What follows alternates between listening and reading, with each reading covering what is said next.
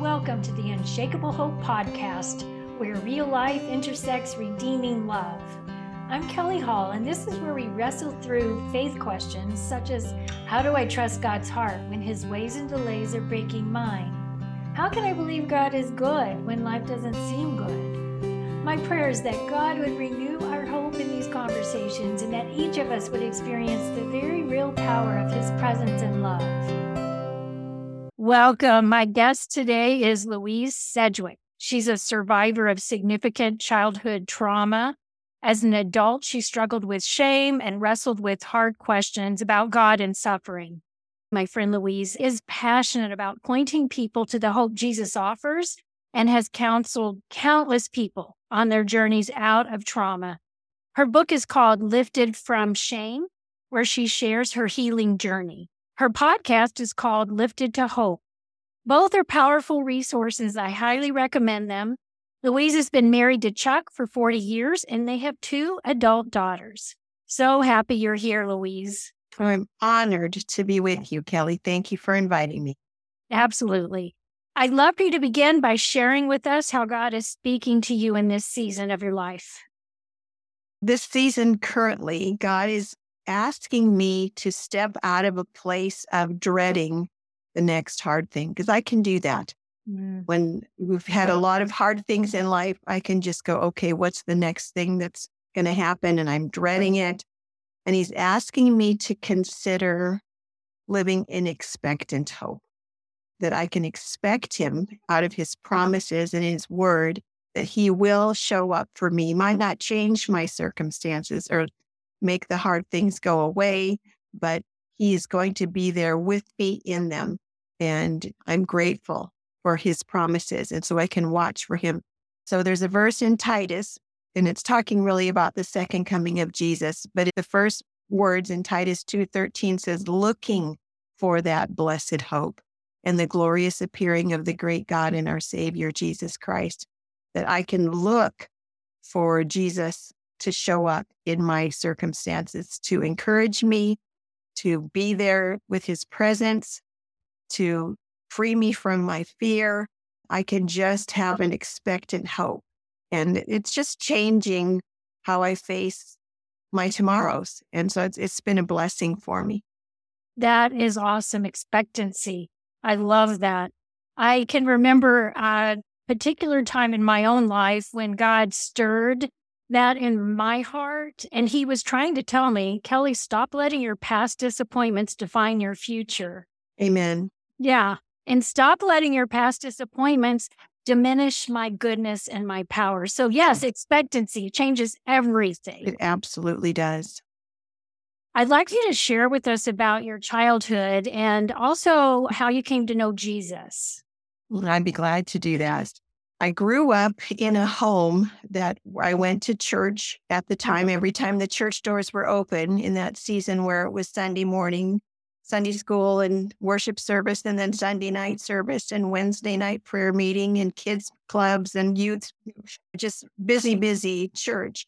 And my family was like that. We went every time the doors were open. And so I heard the gospel from the time I was small. And when I was a little girl, I asked Jesus into my heart. I sat on the hill in front of my house and just asked Jesus to be my Savior, come into my heart, take away my sin, make me clean, and I want to go to heaven when I die. So it was just childlike faith that I did that. And then when I was going into 7th grade at camp, I went forward and dedicated my life to the Lord. It wasn't just an emotional camp experience. I really meant it, because I defined my life as before and after that moment when I fully gave my life to Christ. And I said, use me, God, for whatever you want to use me, big for your kingdom purposes. I just wanted to 100% give my life to Christ.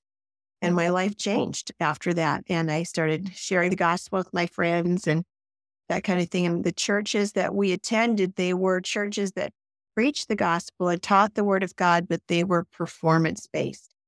And so I was taught to strive. One of the songs we sang, striving to be all God wants me to be every moment of every day. So it was all very God's grace for salvation. But in that journey of growing and sanctifying, the sanctifying work of the Holy Spirit, it was really up to us to make it happen.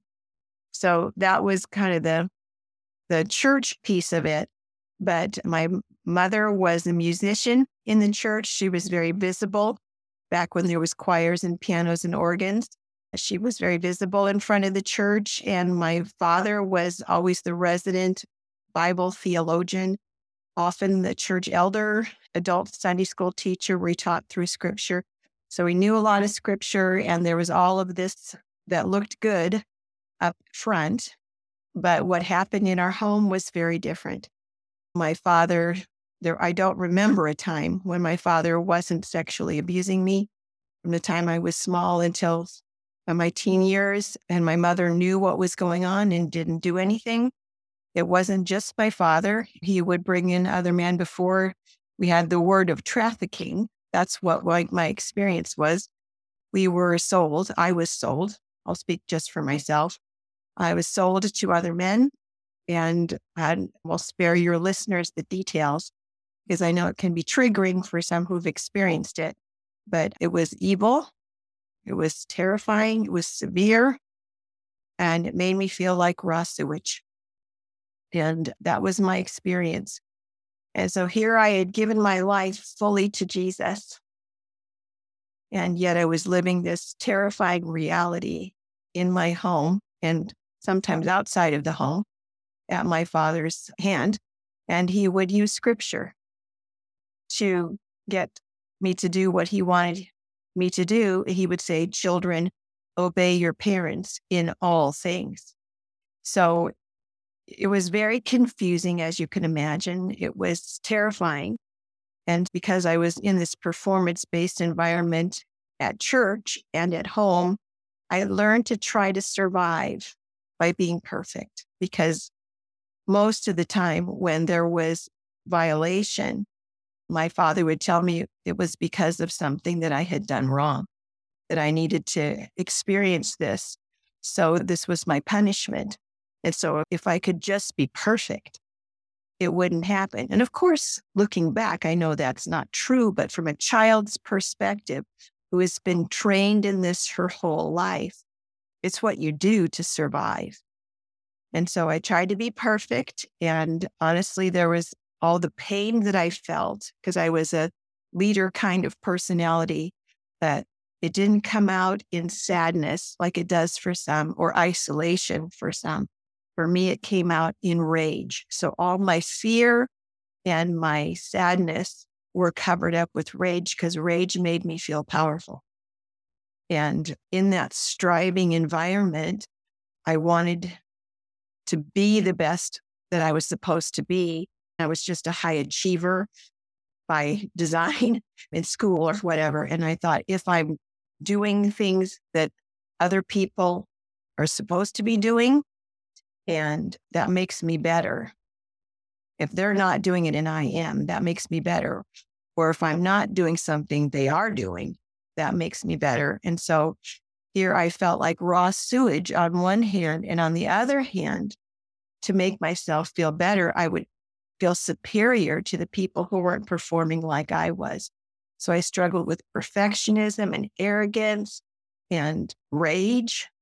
And yet I loved Jesus and wanted to serve him with everything in me. And I couldn't stop doing all these things that I know now were sometimes trauma responses of trying to just survive. But that's how I did it. I came into my adult life with all this mess and feeling like a failure constantly, because in my logic, I believed that only someone that God didn't value would he allow to go through what I went through.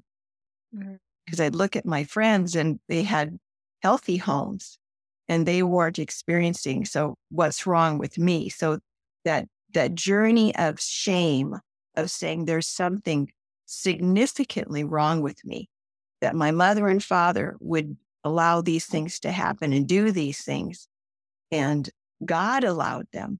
So what's wrong with me? The problem is me. So I had all this shame I felt because of what happened to me. So Jesus was there through it all, but I didn't know how to connect with him because I was so full of shame and did not believe at all that he loved me, that I was like for my father, I was my father's workforce. He was just using me. He'd say he loves me before he abused me. He said he loved me, but he didn't really. And so I put the same thing on God, that God says he loves me in his word, but look what he allowed to happen to me. So he really doesn't love me. That's how everything played out in your life. There was nothing in your life looked like love. Exactly. Exactly. So it was very confusing to me. Yes, because you had seen some people at camp who actually did love Jesus and knew how to show love.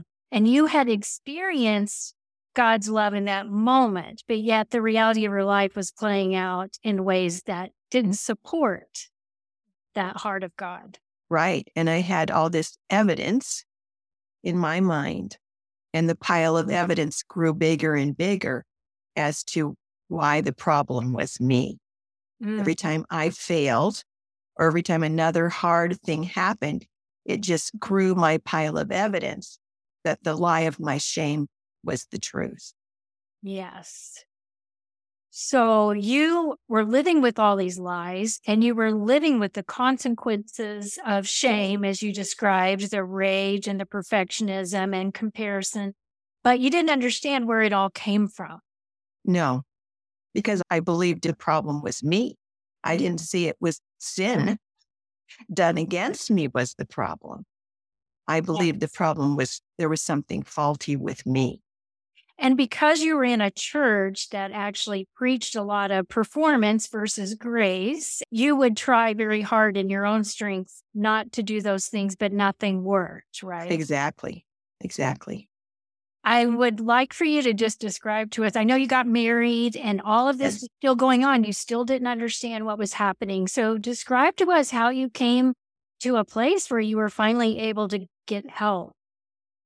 Well, when I was married and I had 2 children, unfortunately, my survival skills that I had in my childhood, like all of us do it to one degree or another, whatever we used from our childhood to cope with our shame, I brought it into my marriage, into my parenting.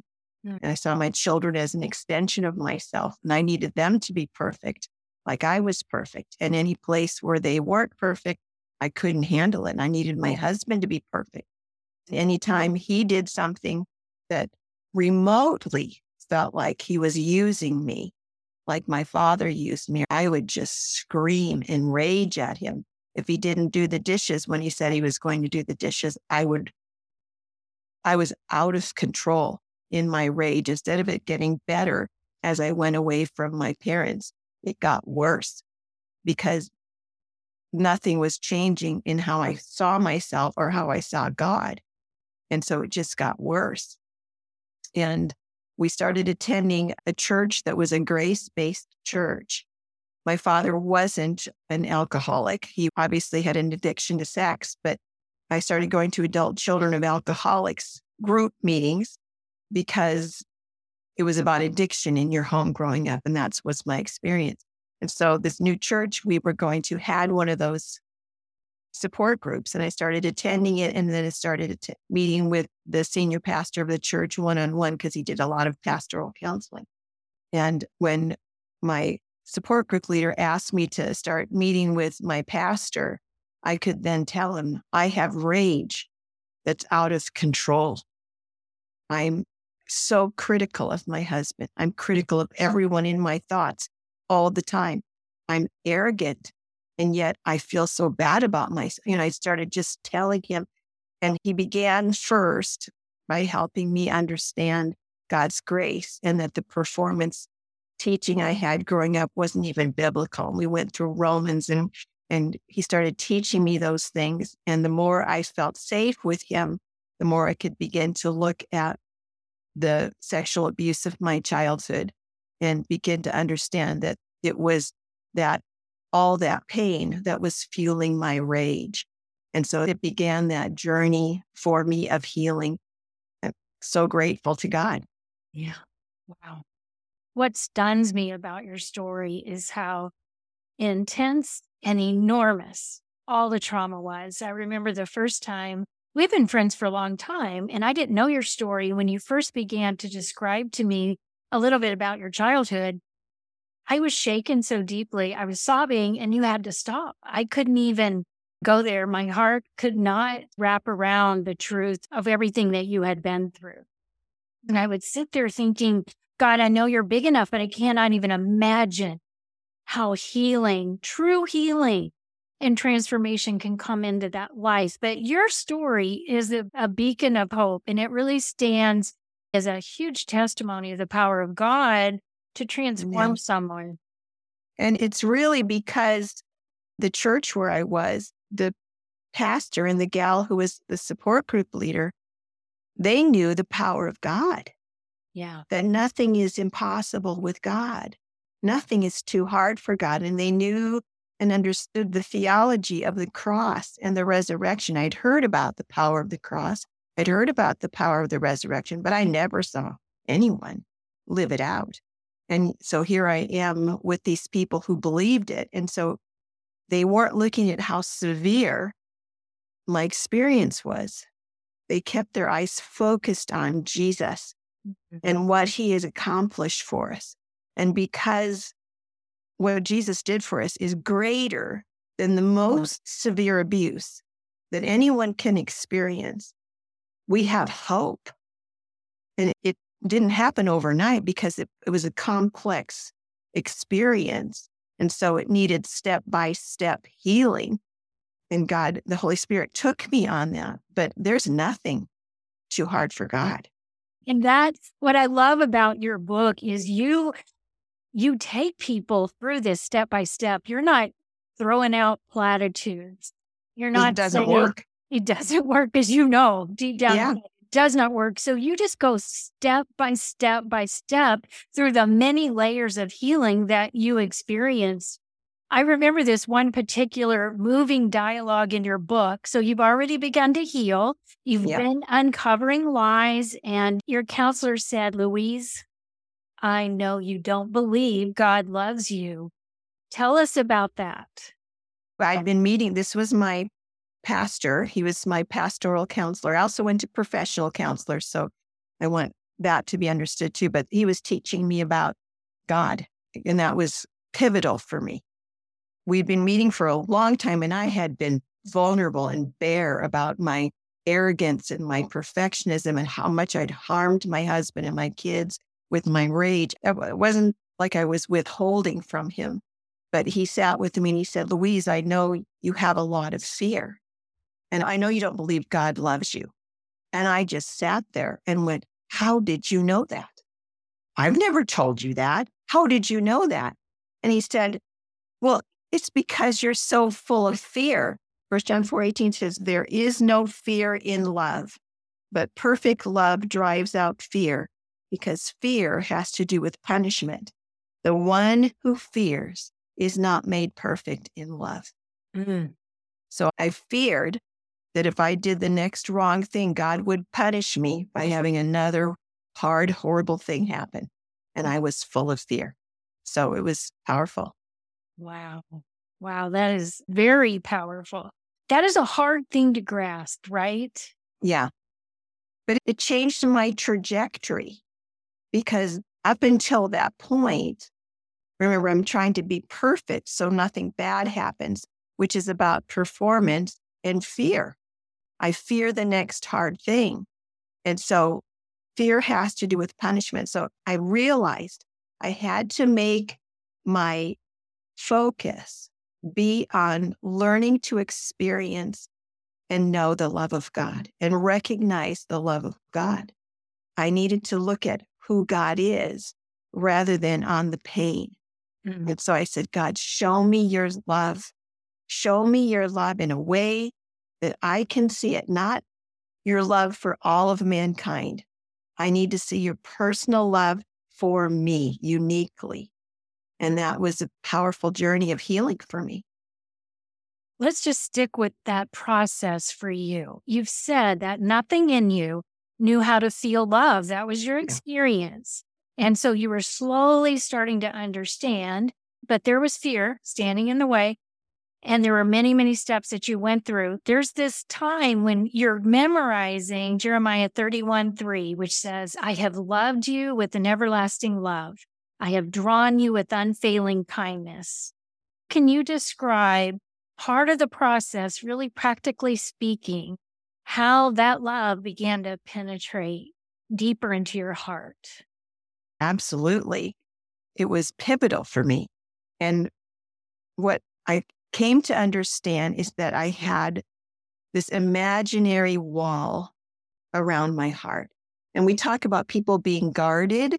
That's what it feels like. You can feel it when somebody's guarded. Well, that's what it is. That guardedness is an imaginary wall that we put around our hearts to try to protect ourselves from being hurt.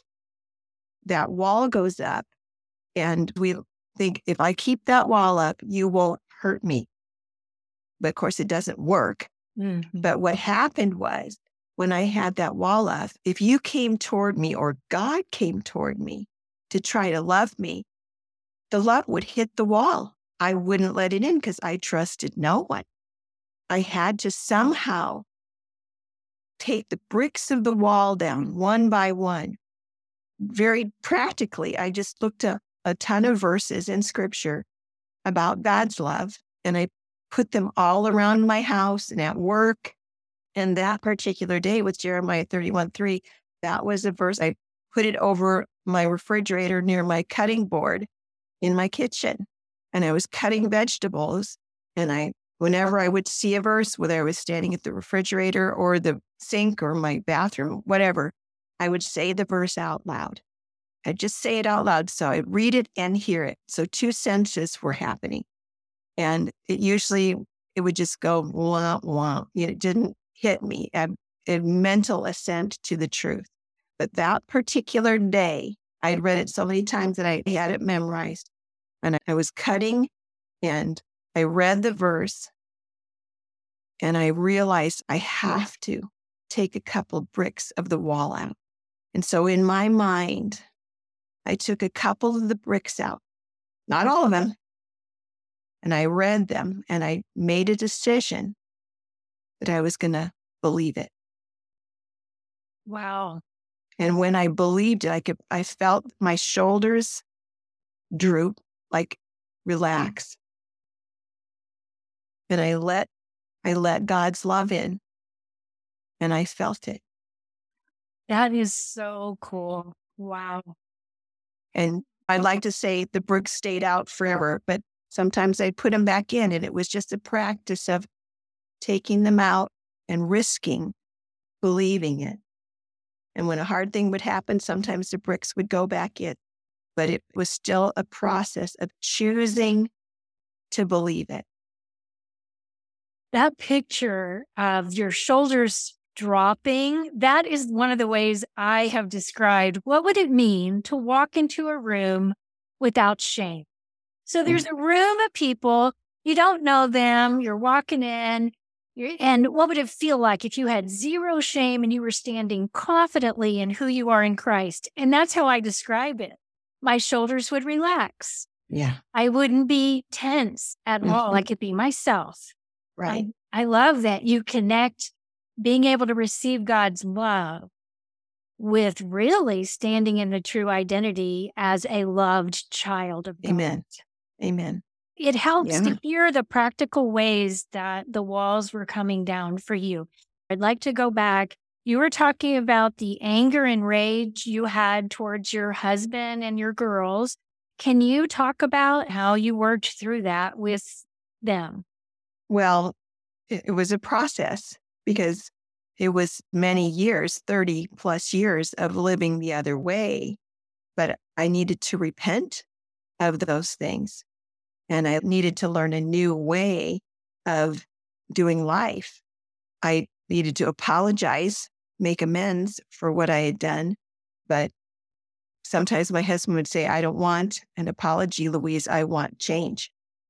And that was right. And so it was a journey for me to get to a place of repentance. And I was afraid to let go of my rage because it's the only thing that made me feel strong. I didn't know how to have strength in the Lord. And so My pastor encouraged me to go to my family and ask them to tell me how my anger affected them. Wow. So I sat down with them, and because I wanted to follow his counsel. So I sat down with them, and my youngest was 3 and my oldest was 7. And I said, we all know mommy has a big problem with anger. And the next time I get angry, it would help me if you let me know how my anger is affecting you. And my 3-year-old daughter looked up at me and said, oh no, mommy, I won't do that. You are scary when you're angry. And my older daughter, the tears just ran down her face. And my husband looked away, and the pain on his face said it all. And so hearing how my anger affected them helped me to be willing to repent of it. And I couldn't stop unless God helped me, because I had tried to control my anger on my own for decades, and I was unable. And only through God's enablement could I begin to live in another way. So it was a process. It didn't happen overnight, but my family would tell you today that it's not the same. It's very different. Praise God. But there was a lot of damage that I did in those years that I have to trust God for the redemption and full healing in their lives for it, because it was significant damage that I did to their hearts, to their person. It's very painful for me today even, but it's my journey to trust God with it. So you don't continue to condemn yourself. You've been able to stand in his forgiveness in that place. But that was a process too, because it was my anger, my perfectionism, my critical spirit. That was all bigger than anything I could stop doing. It had to be the Holy Spirit through me, Christ in me, who made the changes in me. It was a journey of continuing to believe that God loved me, and at the same time, God's power to allow me to do something different. For a long time, I held both truths in my hand, where I was still holding on to the old patterns of survival, and I'm learning these new tools of who I am in Christ. I wish it was a quick pass from one to the other, but it wasn't. It was a long journey for it to happen, but it did, because God is faithful. You say in your book you didn't yet know how to live in relationship with God except to feel shame in his presence. Your shame and unbelief were inextricably linked. So your conclusion was, nothing good's going to happen to me because I am not enough. So how did you find freedom from that lie? And also, could you break down for us the steps that are involved in helping other people be free from those lies? Yeah. I first had to understand what shame is, because I just thought I was shame. I didn't know that it was this state of being or this emotion, that it's the when we think there's something inherently wrong with me. And I had unbelief because of that. And it wasn't like my unbelief just came out of my pride or my confusion. It was burst in my shame.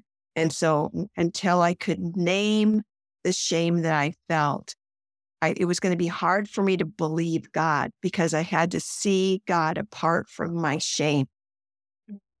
So to be able to name the shame lies that I felt, that was the first step.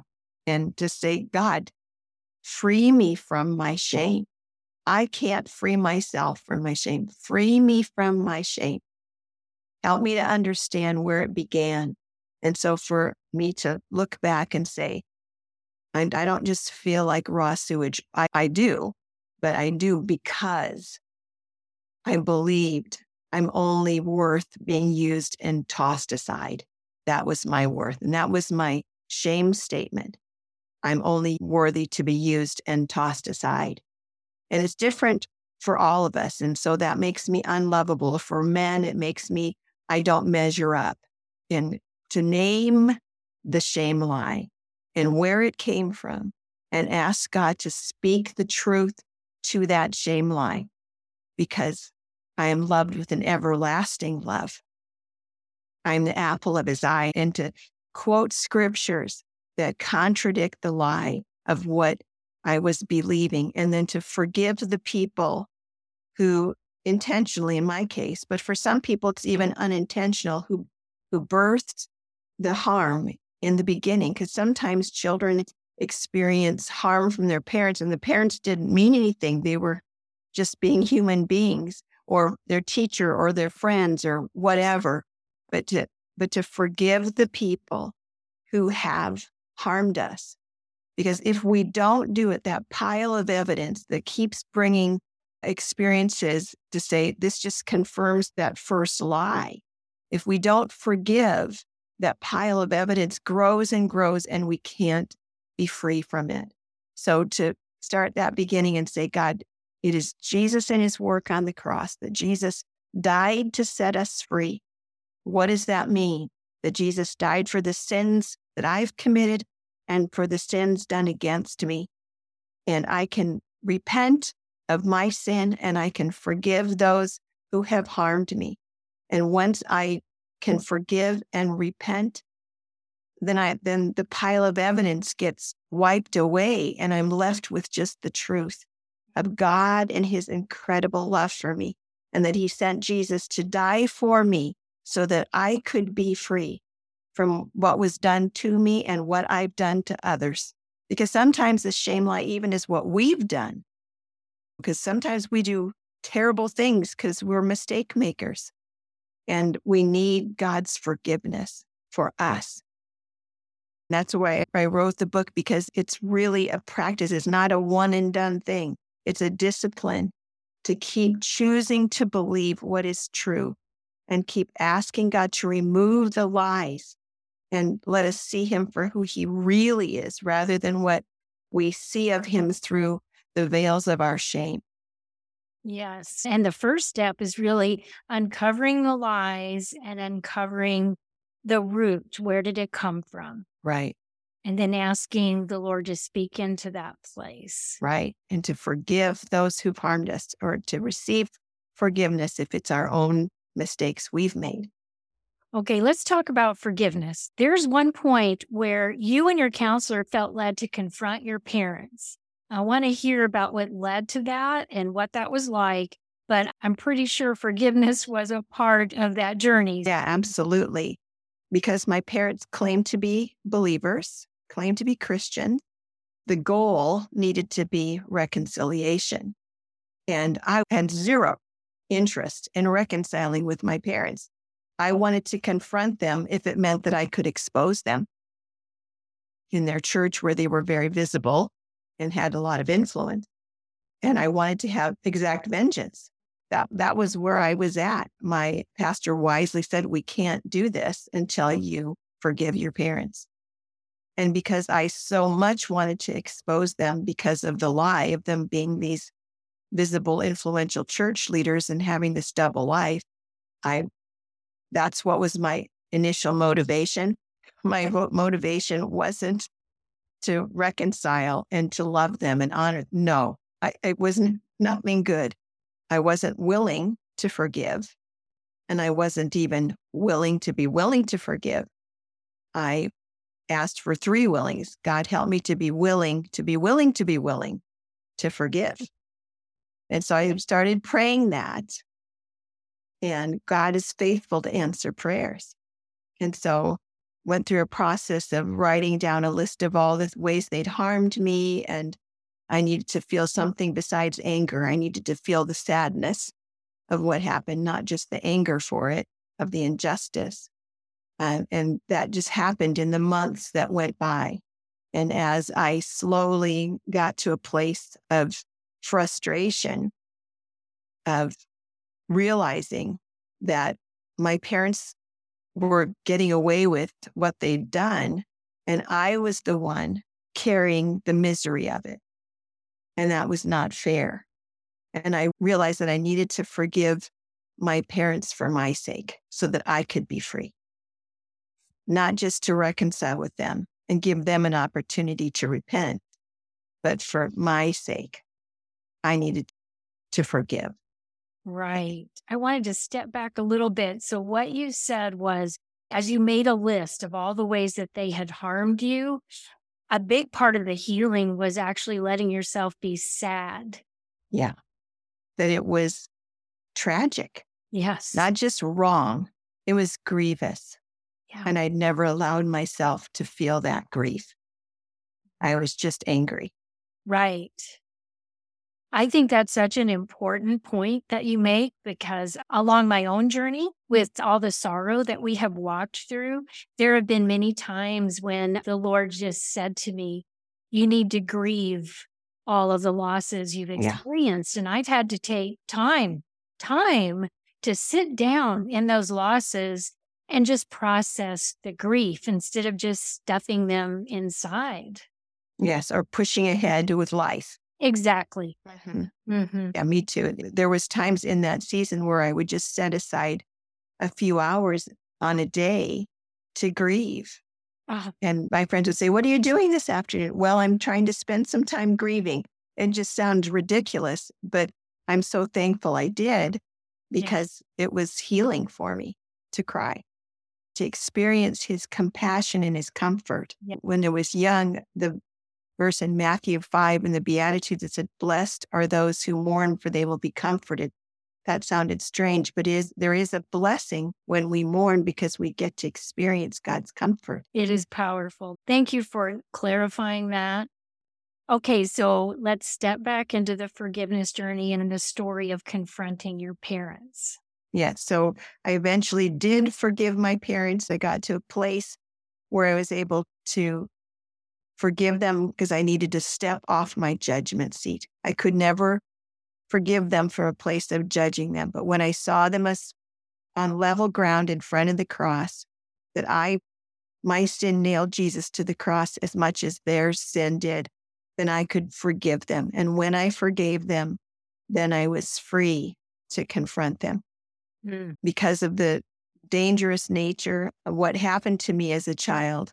My husband and I went together to where my parents live, and our pastor actually went. We invited them to bring a pastor from their church. So my parents and I and their pastor came and met with my husband and my pastor and me. We did share about the abuse, and they denied it.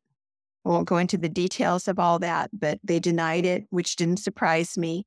We came back the next year because the scripture says we're supposed to bring another witness. So my sister also experienced the same abuse from my father with my mother's knowledge. We asked her to participate, and she was afraid my father would kill her for telling, because that was one of his threats when we were growing up. She sent her husband with her written testimony. Once again, my parents denied anything happened, and I was able to share with them that I'd forgiven them. I quoted Genesis 50:20, what you meant for evil, God is meant for good, the saving of many lives. And so they heard, and the people from their church heard my sister and me, and we said, we're willing to reconcile, but this needs to be addressed. And that was over 30 years ago, and my parents still have not acknowledged it, but the door is open for reconciliation with them if they would be willing. They are so far are not. And I can only guess why they're not, that it'd be pretty difficult for them to face these things in front of the people that they know. Yeah. But that door is still open. Okay. So they're choosing to live a lie rather than to live in a place of truth. Exactly. That's something that I've shared with a lot of people over the years. I've always remembered that part of your story. When people would say to me, they're trying to forgive, but reconciliation wasn't happening, they were still trying to continue this relationship, and it was very dysfunctional. And Yeah. I would share what you had said. We're going to have a relationship that's based in truth, Right. or we will have no relationship. But Right. when I would share this with people, it just set them free to be in a healthy place rather than in a forced dysfunctional relationship. Yeah. I need to be responsible for my side of the relationship. If I've done my part, then it's on them for their part. So I've been obedient to God. I honored my father and my mother. I honored them, and I sought reconciliation. It was their choice. And so I don't have guilt. it's sad to me that they walked away. It didn't surprise me because the cost would be high for them to reconcile. But it frees me because I've done my part. Right, right. Well, you talk about a moment when you felt disqualified for ministry. And you said it seemed like all you were ever going to do was heal from your childhood issues. And it sounded like you felt very impatient. Like, when will I ever get to the other side of all of this? So, could you describe how God did bring redemption out of your story? Absolutely. Because when I was in my 30s and I spent my 30s doing all this hard work, because it was years of work, I had such a passion to be in ministry full time. I felt that was what I was designed for. And I'd see friends who were released to ministry, and I felt like the victim. I didn't ask for this. I don't want to do this all the time. I didn't understand that that hard work that was happening in my 30s was the preparation for what God had in my tomorrows. I couldn't see it. I just felt like I had been set aside by God. But then in my 40s and beyond, I started having a support group for women who had been sexually abused, and discovered in that journey of doing that for 4 years that I had a pastoral counseling natural ability. In that time, in my early 40s, people began asking to meet with me. I was also leadership gifted. And in my 40s, I had done children's ministries forever since I was a teenager and loved it. And I became the children's pastor at our church. I did that and got to teach the kids and do all kinds of fun things. But I was also meeting with people in my 40s and on. I eventually came on the pastoral staff over adult ministries. A big part of what I did was meeting with people and teaching them and doing counseling training and getting to teach about shame and healing and the power of the cross, and teach women's Bible study and in the adult classes and all those things. All those years of preparation began to bear fruit in the wisdom that I learned and the practical tools that I learned and the truths that became real to me. Then I could pass on to other people. I saw other people who had my same exact questions, like, where is God? Where was God? All the same things I asked, I could then pass on the answers that God had given me to them and get to see God do a miraculous work of healing in other people. It was just a huge joy to my heart to get to see that redemption. Yes, it just thrills my heart. You are such a powerful woman of God. You bring hope wherever you Thank go. you. I'm You- privileged. Would you tell us a little bit about your podcast? Oh, thank you. Yes.